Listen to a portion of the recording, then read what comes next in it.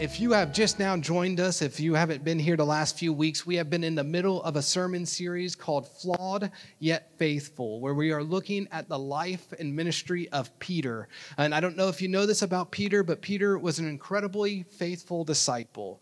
He loved Jesus, and he was often quick to act and slow to think, and it was incredible. But with that came a lot of his flaws, because he often ended up with his foot in his mouth. He often ended up looking a little silly. So we're trying to use this, the life of Simon Peter, to kind of prove a few things. And what we want to prove with that is that while we may fail, we may fall, we may doubt, we may embarrass ourselves, and turn our backs on our friends, we can still be restored and remain a faithful follower of the way of Jesus.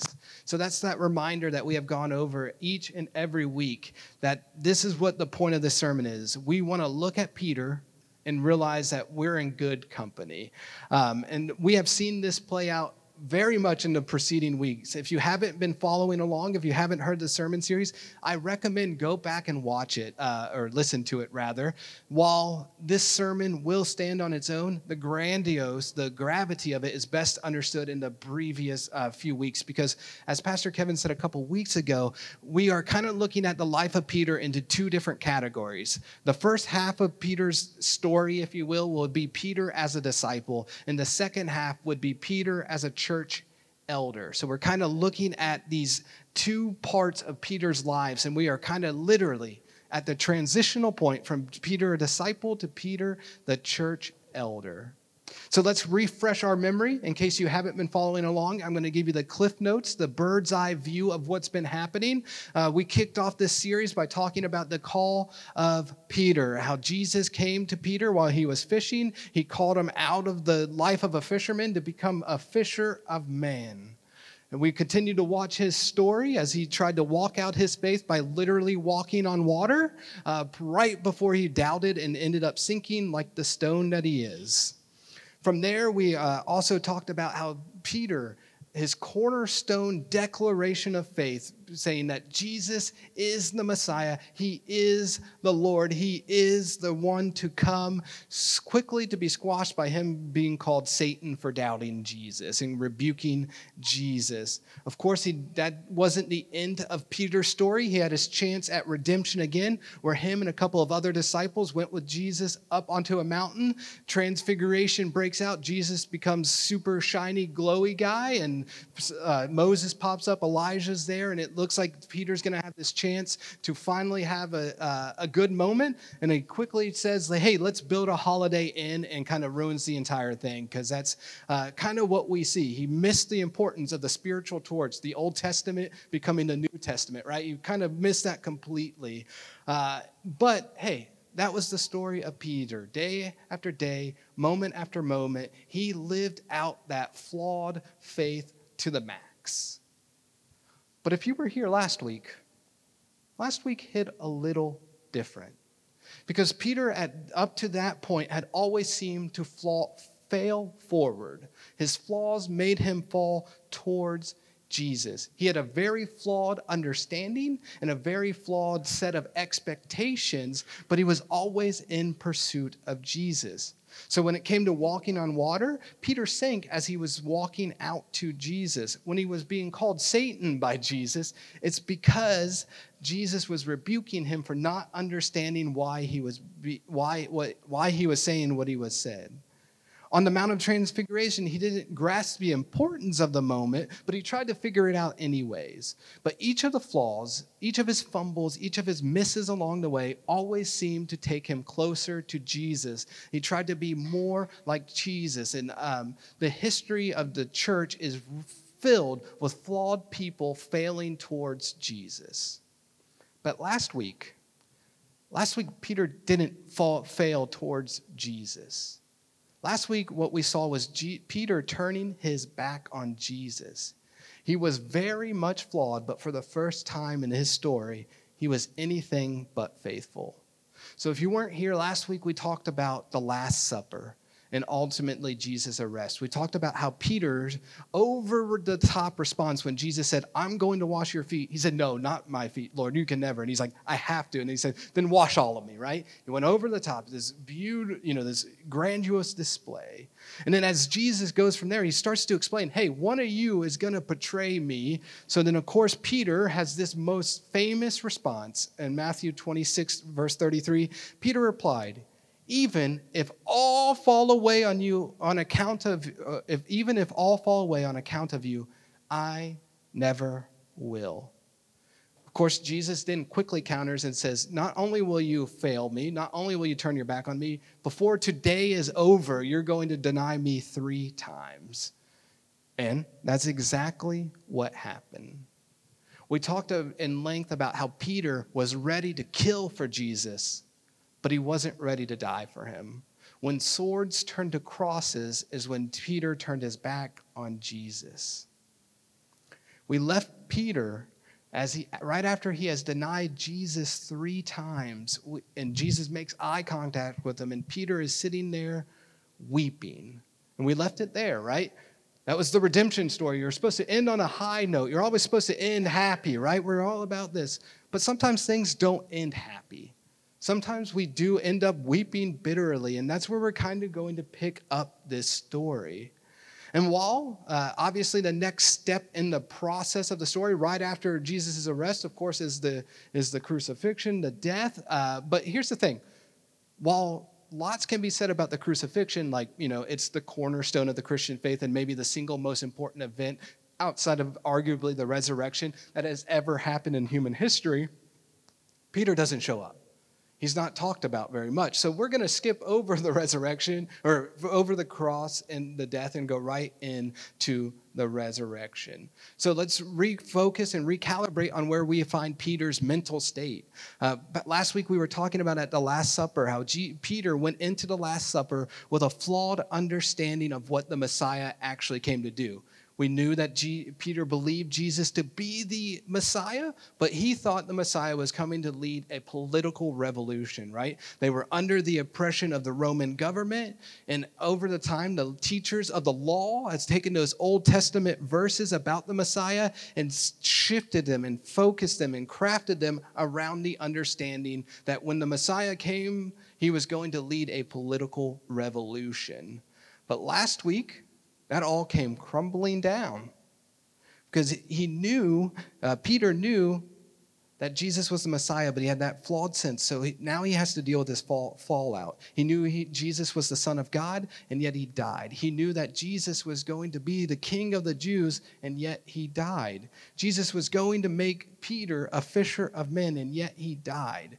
Jesus died, and on top of that, Peter had denied Jesus 3 times at the beginning of the trial, when he needed him most. And that's where the resurrection happens. We sometimes miss the fact that the disciples were completely lost.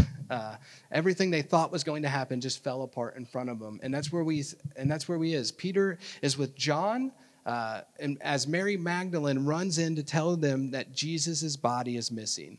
So Peter and John are 2 of the disciples, probably 2 of the more well-known disciples, and they're together, and they're sitting there. They're lost in this confusion. They misunderstood that Jesus was coming back. So as Mary comes in, she says, hey, they've taken the body of our Lord. So Peter and John set out on what is the most epic foot race in the entirety of the Bible.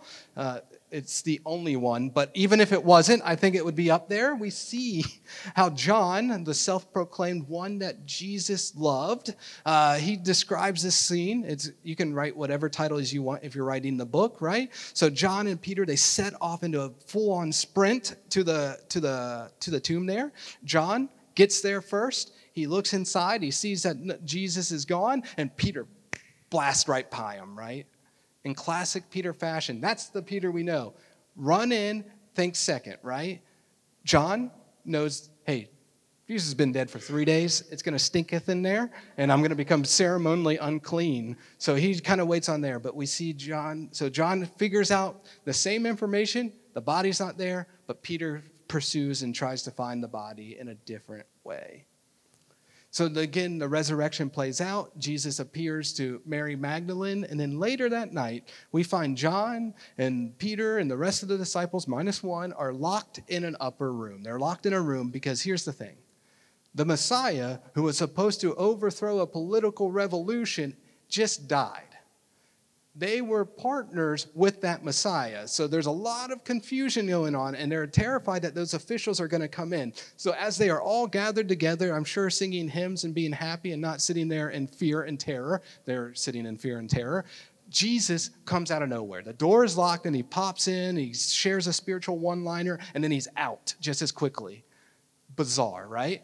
And then Jesus goes and does whatever. And then a week later, the same thing is happening, but this time that guy who wasn't there, Thomas, was there because Thomas is like, listen, I hear all 11 or 10 of you are saying that Jesus comes back, but I'm not going to believe it until I get to do exactly what you did, which is touch the scars of the Lord. So Jesus, being Jesus, shows up once again, shows off the scars, and then he vanishes again. Twice he's popped in.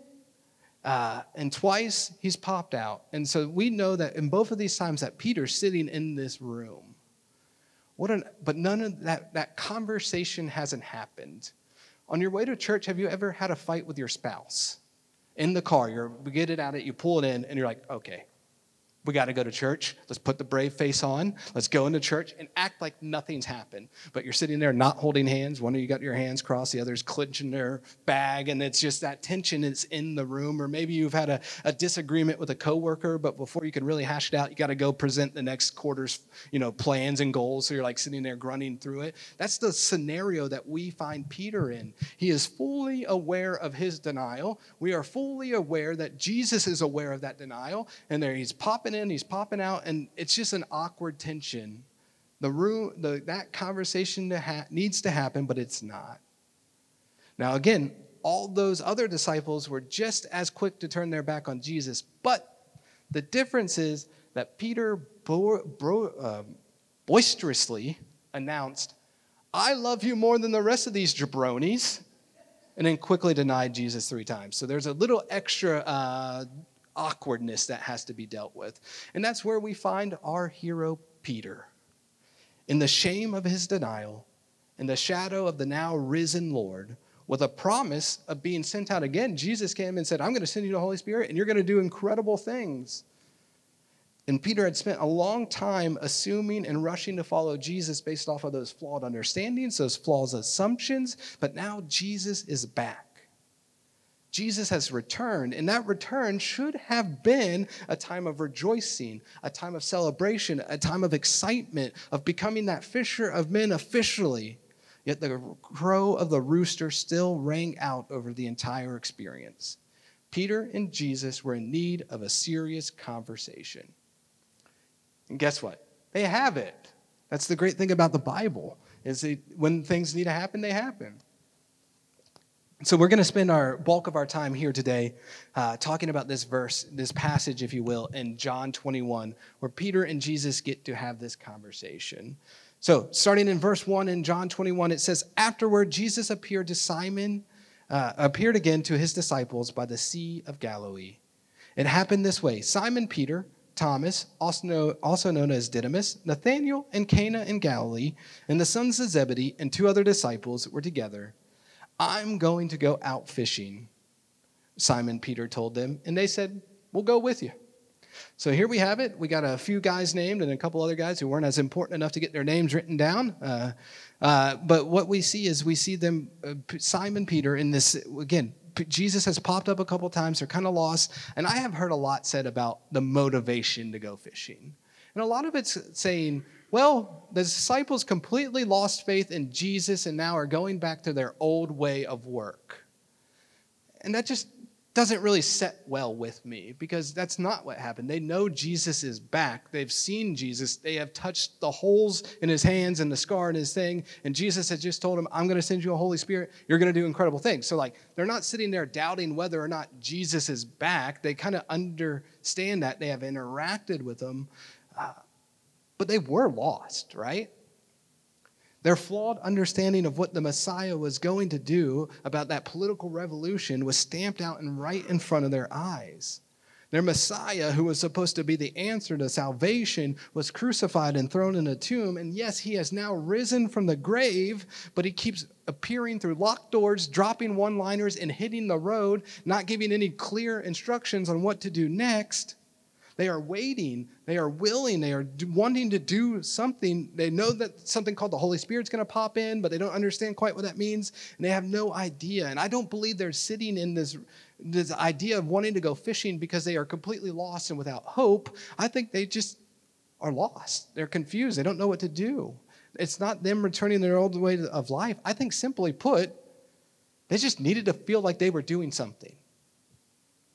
Hopelessness followed by uncertainty, and sometimes you just need a win, right? There was a time I was working at Chick-fil-A, and this is my first arc of Chick-fil-A. So I was there for 10 years. I got a lot of stories. But one of them, my first leg of my time there, I loved the organization. I loved Chick-fil-A. I loved the vision. I loved the mission. I loved that it was about God without shoving God in everyone's face, right? It was so low-key, it was subtle, and it was beautiful.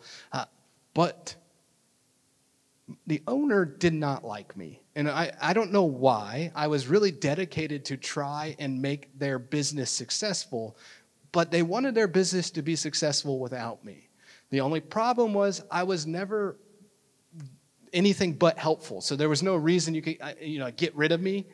So it was just an awkward tension. But as I was trying to lead in that capacity, I was trying to make something better for someone who doesn't want you to make things better for them. A weird place. But one of the things I loved was doing dishes. I don't know if you know this, but Chick-fil-A's are really busy, right? And they sell hand-breaded chicken. So I don't know if you know this. Hand-breaded chicken is disgusting, right? Raw chicken juices, milk wash, flour, coder. It's a huge mess. And at the end of the day, you have a mountain of dishes that are just gross because you got to wash them and change them, right? So one of my favorite activities was dishes. Not because I really like dirty dishes, but because at the end of it, I would have a stack of shiny silver pans. My job wasn't to do dishes. It was to lead something and try and do incredible things. But there was time to time I just wanted to win. So I would do dishes. Because no matter what anyone said, if I have a stack of clean dishes, I'm winning. And I kind of think that's what's happening here with the disciples. They know that Jesus is back, and I'm sure they're assuming that Jesus is going to give them some answers. They don't have them currently, but I think they just kind of wanted to win. They needed to feel like they were in control of something. They could do something. So he grabs the boys, Simon grabs the boys, he grabs the boat, and they throw over their nets in hopes of catching a huge catch, that they would get that big win, and it would give them just enough motivation to wait until Jesus popped back in, and let's see what they were able to do. So they went out and got into the boat, but that night they caught nothing. Been there, right? Just need that win. Not even the trivial win do you get, right? Sometimes when we need the win the most, we come up short. When we try to force wins our way, we will often come up short. But doesn't that outcome just sound familiar? Wasn't there another time we were talking about a guy named Simon Peter who was fishing and threw his nets over and caught nothing all night? Anyways, in case you missed it, that was week 1 we talked about that. So they caught nothing. But here we are. This is where they're at. They've caught nothing, and this is where they're going. Early in the morning, Jesus stood on the shore, but his disciples had not realized it was Jesus. He called out to them, "Friends, haven't you any fish?" One other translation said that would be translated as lads. We should do lads. Haven't you had any fish? It was something you would say to another fisherman. No, they answered. He said, "Throw your nets on the right side of the boat, and you will find some." When they did, they were unable to haul in the net because it was such a large number of fish. So we know that the reader, knows that this is Jesus, but the disciples do not, right? And the last time we saw Peter and the rest of those disciples in a boat, they caught nothing. Jesus said, "Hey, throw down the nets." And they're like, "Okay, if you say so, we'll do it, just to prove you wrong." But that's not the interaction here. Either they have come to trust random dudes telling them to throw their nets back in. Maybe there's some growth there. Maybe there's some understanding that the more you learn, the more you realize you know nothing. Or maybe it's because when you're not fishing for an income and you're just fishing for fun, you're not as disappointed when you catch nothing, right? Just a thought. Anyways, so what we see there, then the disciple whom Jesus loved said to Peter, "It is the Lord." And as soon as Simon Peter heard him say, "It is the Lord," he wrapped his outer garment around him. He had taken it off for rowing the boat, and he jumped into the water. So once again, we see that John was quick on the thought, right? Quick on the discernment. He was able to more quickly realize, hey, that's Jesus. But Peter, again, dove headfirst into reaching the Lord. Peter wasn't out on the water trying to avoid Jesus. He was hoping that he would figure out the next step.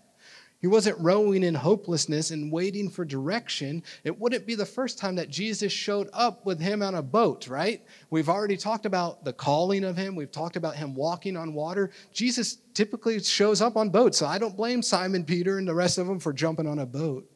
And just as soon as the Lord showed up, he wasted no time at all in getting to him. He dives in and swims to the shore.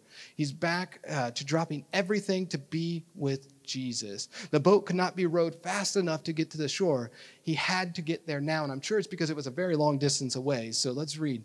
And the other disciples followed in the boat, towing the net full of fish, for they were not far from the shore, about 100 yards. Okay. Does kind of ruin a little bit of the credibility there. It's awesome when you dive in and swim, but I know what you're thinking. The Bengals offense makes 100 yards look like a long distance, but 100 yards is just a football field. That's not very far if you really think about it. So I don't know. I'm not a boater. I've never fished things. I don't know the drag of fish net versus whatnot. But I don't feel like Peter got there 20 minutes before that boat. I'm thinking a couple minutes the boat was able to get there, and maybe a little slower than if he would have helped, right? Because 100 yards really isn't that long. Anyways, that's not important. When they landed, they saw a fire burning coals there with fish on it and some bread. And Jesus said to them, "Bring some of the fish you have just caught." So Simon Peter climbed back into the boat and dragged the net ashore. It was full of large fish, 153, but even with so many, the net was not torn. Simon Peter must be buff, right? Let's just say it, right? That's a lot of fish. Jesus said to them, "Come and have breakfast." None of the disciples dared to ask him, "Who are you?" because they knew it was the Lord. Jesus came, took the bread, and gave it to them. And when they did the same with the fish. Now, this was the third time that Jesus has appeared to his disciples. He was raised from the dead. So we've talked about it before, right? This is the third time that Peter have come face to face with Jesus. And there's still that little thing hanging over him, the fact that Jesus was denied 3 times by Peter on the day of his basically sentencing to his death, if you will. We're not just talking about turning their back. We're talking about outright abandonment, outright denial. And it needs to be talked about. And I'm sure Jesus, if I know Jesus is going to be cool about it, right? Jesus is probably going to be humbly, meekly take him off to the side and say, "Hey, Peter, you hurt my feelings by denying me 3 times. And, that's probably how it's going to work because that tends to be the way Jesus operates. I mean, it's not like Peter was boasting and also very public in his denial, right? Surely Jesus would be cool. So let's keep going. And when they had finished eating, Jesus said to Simon Peter, "Simon, son of John, do you love me more than these?"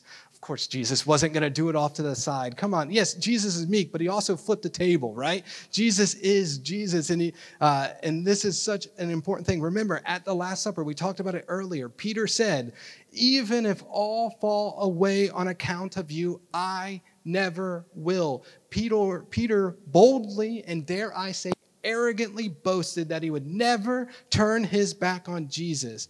Peter was saying in front of everyone, "I love you the most. I love you more than these other people, and they will turn their backs on you, but I never will." And even after Jesus said, "You're going to tonight," 3 times, Peter did the unthinkable. He denied Jesus 3 times. Peter made this public. Peter put the others down to elevate himself, so therefore Jesus had to have this conversation publicly. Now back to what is said. What is said here, right? Simon, son of John, do you love me more than these? A couple things to note. First, Peter lost a nickname, right? We talked about it. Peter means the rock, so he got that cool nickname. Like now he's back to being Simon. He's back to being Simon, son of John. And you'll see son of John is a very formal name, right? It's almost as if he's saying, Mr. Simon, son of John, because I don't know what their last name is. That's kind of the same thing. So you can see that not only has the cool nickname been dropped, but there's a very formal conversation happening here. And it, again, that's not unintentional. It was very, very intentional. And as we read this interaction, we will see that Jesus isn't angry. He's not over here yelling. He's not screaming. He's not berating. He's not using dramatic language, but nor is he shying away from a very difficult conversation. Peter turned his back on Jesus, and Jesus needs to know if he's going to come back. Is he going to go the right way? But more importantly, Jesus needs to know if Peter is going to think Peter is going to come back, right? This isn't just about him. That behind, Jesus is asking these questions so Peter will examine himself. That behind the bravado, the act first, think later, go-getter attitude was a man who had denied his Lord. He had denied the Messiah. He has denied his friend in the single most critical moment in human history. So let's go back. We'll reread that verse. When they had finished eating, Jesus said to Simon, Peter, Simon, son of John, do you love me more than these? Yes, Lord, he said, you know that I love you. Jesus said, feed my lambs. Again, Jesus said, Simon, son of John, do you love me? He answered, yes, Lord, you know that I love you. Jesus said, take care of my sheep. And for the third time, he said to him, Simon, son of John, do you love me? Peter was hurt because Jesus had asked him the third time, do you love me? He said, Lord, you know all things. You know that I love you. And Jesus said, feed my sheep. 3 times in front of the other disciples, Jesus is asking Simon Peter, do you love me? This is a question that obviously Jesus knows the answers to. In fact, Simon in his response says, you already know the answers to this question. There are interpersonal dynamics, but they are tied up with a very real spiritual reality. And we can see that Peter in this story, in this particular exchange, is a little more reserved than the Peter of old, right? Again, last time they were together, he said, I love you more than everyone else. But we can see that he's not willing to say as much. He's willing to say he loves Jesus, but there's no grand declaration of that love. He's not cutting off ears. He's not questing for power. He's not building tents or walking on water. He is sitting face to face with God. And for the first time, he is fully humbled by the reality that Peter is flawed. He isn't faithful as he wishes. He is not as faithful as he wishes he was. And he doesn't have any idea how to show his devotion. He's tired of being the lip flapper. He wants to be honest. He is Simon, son of John, and he does love Jesus, but in the most flawed way possible. This question, do you love me, is such a loaded question coming from Jesus, especially now in the life of Peter, right? Because 2 things have become clear. Jesus is the Messiah, and the Messiah is not who Simon Peter thought he was going to be. He wasn't going to do the things that he thought he was going to do. There is no political revolution. There is no earthly glory. There is just love. Love for those who hate you, love for your oppressors, love at the cost of oneself. Jesus is asking, do you love me, Peter? Because if Peter loves him, then he must be ready to die for him. To love Jesus is to give everything else up. To love Jesus is to die to oneself. It's to die for the good of others. It's as if he's saying, do you love me? And if you do love Jesus, then we are to live out his commandments. Peter, if Peter loves Jesus, then he is to feed the sheep, feed them, care for them, lead them, and above all else, die for them. The sheep being the church, being the ones that Jesus is calling. Jesus is asking Peter not only to remain as a fisher of men, but he's asking to help lead his church that he's going to leave here. Jesus wants to restore Peter, not just to the same role, but he wants to restore him to an elevated role of a church leader. Simon, son of John, had to deconstruct what he thought the understanding of the Messiah was. He thought Jesus was going to be one thing. He was told by his parents, by his church leaders, that when the Messiah comes, this is what the Messiah would do. That wasn't the Messiah.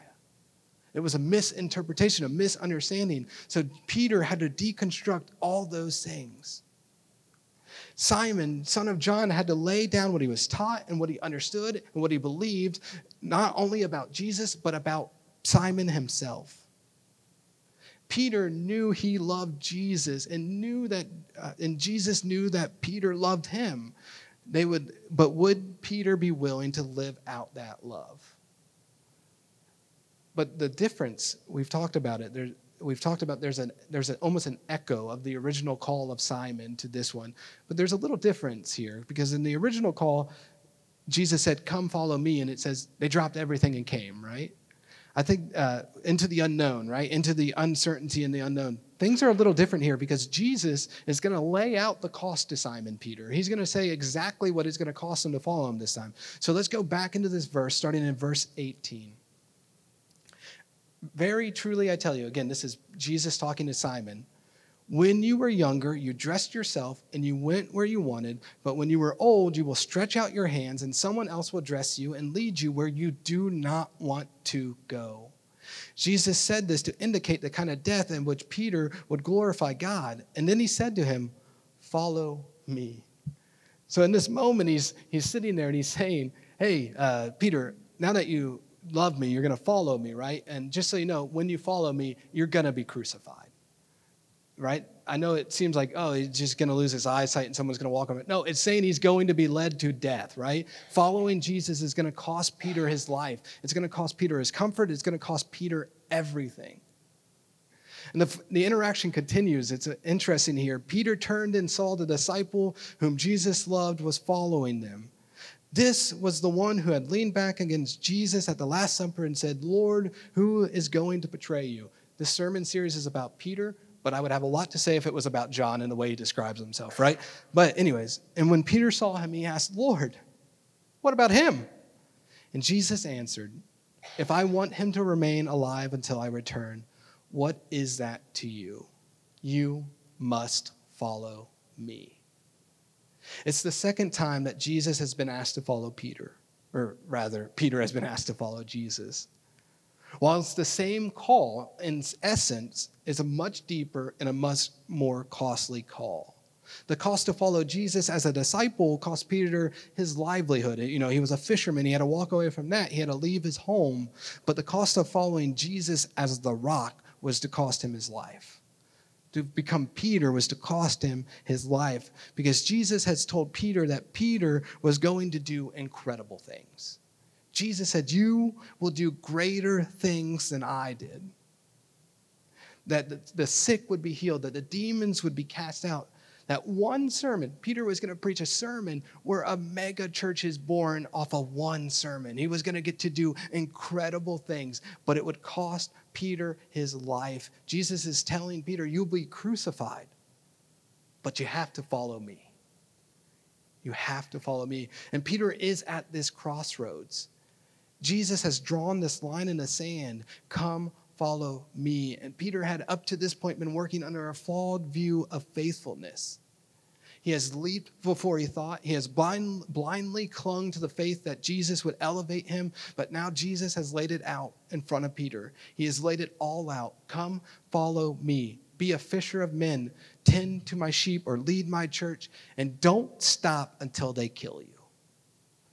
Peter is no longer being asked to follow Jesus blindly.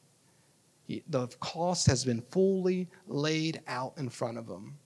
And as we will see in the coming weeks, Peter will answer this call. Peter is going to accept it, even though he looks back at John and he goes, "Hey, what about that guy? Are we all dying here on the cross, or is it just me," right? What a valid and fair question. And I think we do that a lot. When God calls us, we often go, "But what about him? You got something for him too, right?" Yeah. Sometimes it's positive, but most of the time it's when we're called to do something a little less favorable. But Peter will answer this call because the reality is that Peter was always going to. Yes, he had denied Jesus at 3 times, but he had never let Jesus leave his heart. He met Jesus and he was called by Jesus. And the reality is, if you meet Jesus, he is undeniable.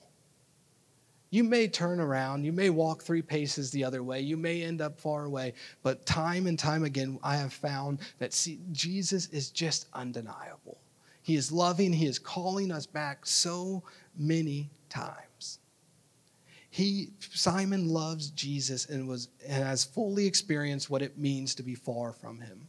If you've ever followed Jesus, had a little waylay back into the world, you will never stop having that craving for God. And this is Simon, son of John, fully aware of his flaws, and he is stepping into that calling of Peter. And while he won't be flawless along the way, he will never stop being faithful to the one that he loves, to the very end. And that's a beautiful story. I love that story. Again, I wish I could talk more about John and Thomas and all those guys. For me, it was a fun experience because I've read that story so many times, but I often read it through the lens of everything, right? You're trying to see the whole big picture, but when you're focused, I have to keep it about Peter. We're talking about Peter. It really changed a lot of those interactions, and you could see the true depth understanding of what Peter went through. But here's the question I always ask. So what? That's a great story about Peter and about Peter's understanding of Jesus and all that, but what does it mean for us? What can we learn about ourselves and about Jesus for ourselves? As I move into this, the band, you guys are welcome to come back up and get ready to lead us back into some worship. But what does it mean for us is the question I ask. I think there's a few different things that I really wanted to share. The first one is that when we turn our backs on God, God doesn't turn his back on us. As we have seen, Simon, we'll call him Peter again, right? He's back to being Peter. Peter saw Jesus. He denied Jesus 3 times, but Jesus never revoked that call of Simon, right? He never said, okay, you denied me, you're out. You don't get to come back. You don't get to fish for men. You don't get to be anything. That was never the position, never the place, never the thing. While Simon turned his back on Jesus, Jesus never turned his back on him. The earthly disappointments of Peter made a rift and made a trouble, but Jesus never turned his back.